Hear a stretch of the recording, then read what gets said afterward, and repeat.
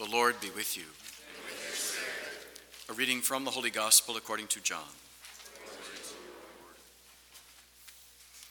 Jesus said to his disciples, "Do not let your hearts be troubled. You have faith in God. Have faith also in me. In my Father's house there are many dwelling places. If there were not, would I have told you that I am going to prepare a place for you? And if I go and prepare a place for you, I will come back again and take you to myself, so that where I am, you also may be. Where I am going, you know the way." Thomas said to him, "Master, we do not know where you are going. How can we know the way?" Jesus said to him, "I am the way and the truth and the life. No one comes to the Father except through me. If you know me, then you will also know my Father. From now on you do know him and have seen him."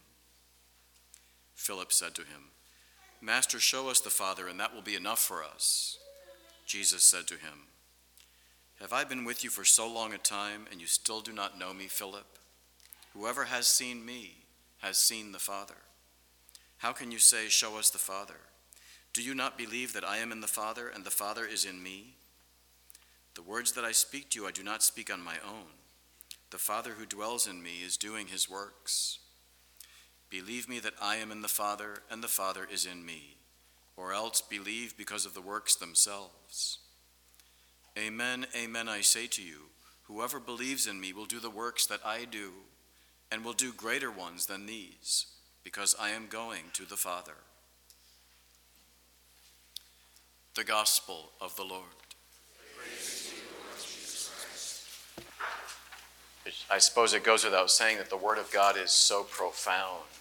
Because obviously it is God himself who is speaking to us when we read and when we proclaim the Word.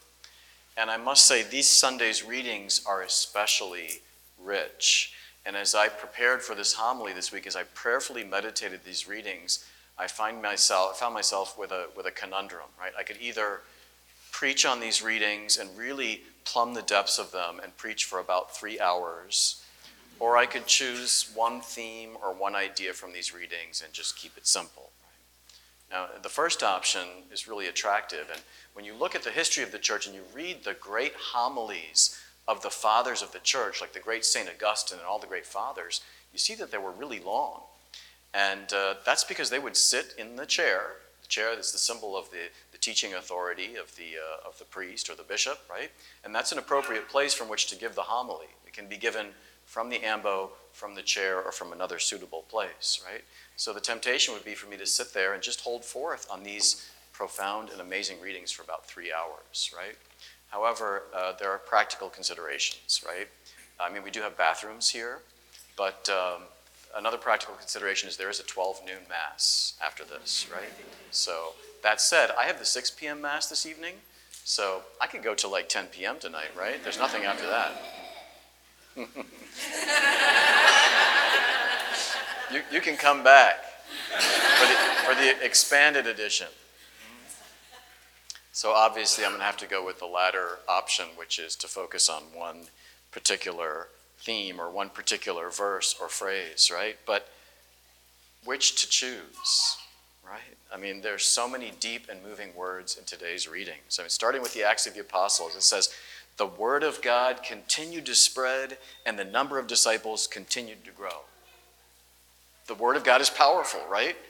When the word is spread, people embrace the word and begin to follow Jesus. I could talk about how, based on that line, how that there are 60,000 people living in our parish boundaries in the Roslyn-Ballston corridor and adjacent neighborhoods, but we have about 1,500 coming to Mass here every Sunday. 60,000, 1,500. That's 2.5% of the people in our parish boundaries are practicing Catholics. We have work to do, right? We need to spread the word so the number of disciples grow. But I'm not going to focus so much on that. The psalm says, "Lord, let your mercy be on us," as we all sang, "Lord, let your mercy be on us as we place our trust in you." I could focus on our need for mercy that we all have, our need for deliverance from sin, from wounds, from error, right?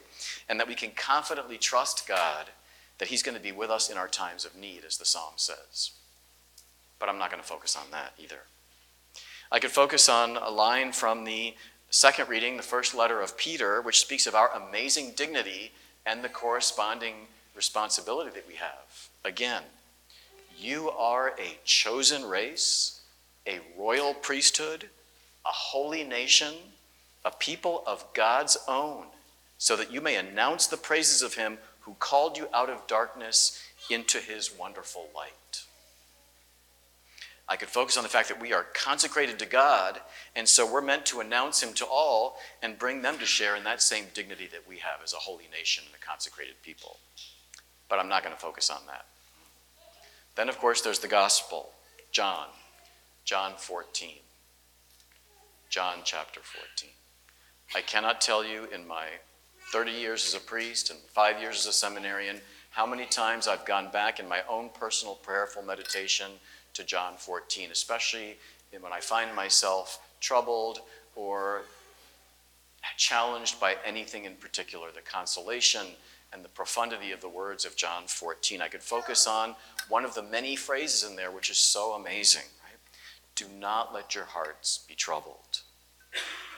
I prepare a place for you in my Father's house. You know the way. I am the way and the truth and the life. If you have seen me, you have seen the Father. I am in the Father, and the Father is in me. Whoever believes in me will do great works. But I didn't choose any of those either.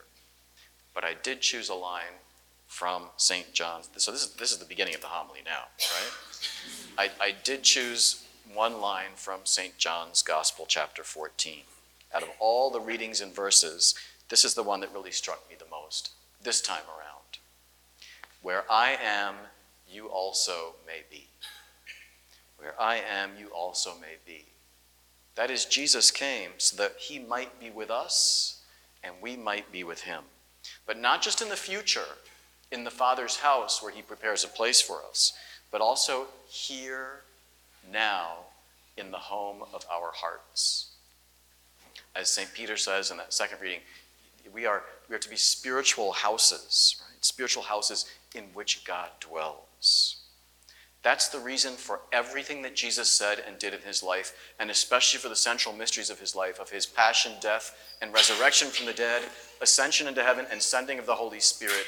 Everything that he did was so that we might share in his resurrection life, and that he and his Father, through their Holy Spirit, might make their dwelling place in our hearts, in our souls. As St. Peter says in his second letter, so that we might become sharers in the divine nature. That began at our baptism. God made his dwelling place in our hearts. The Father, the Son, and the Holy Spirit came to live within us, made us intimately one with him, sharing in his life, in his love, in his grace, in his very being, within us, with us. That is, if we persevere in that grace and don't reject him through serious sin.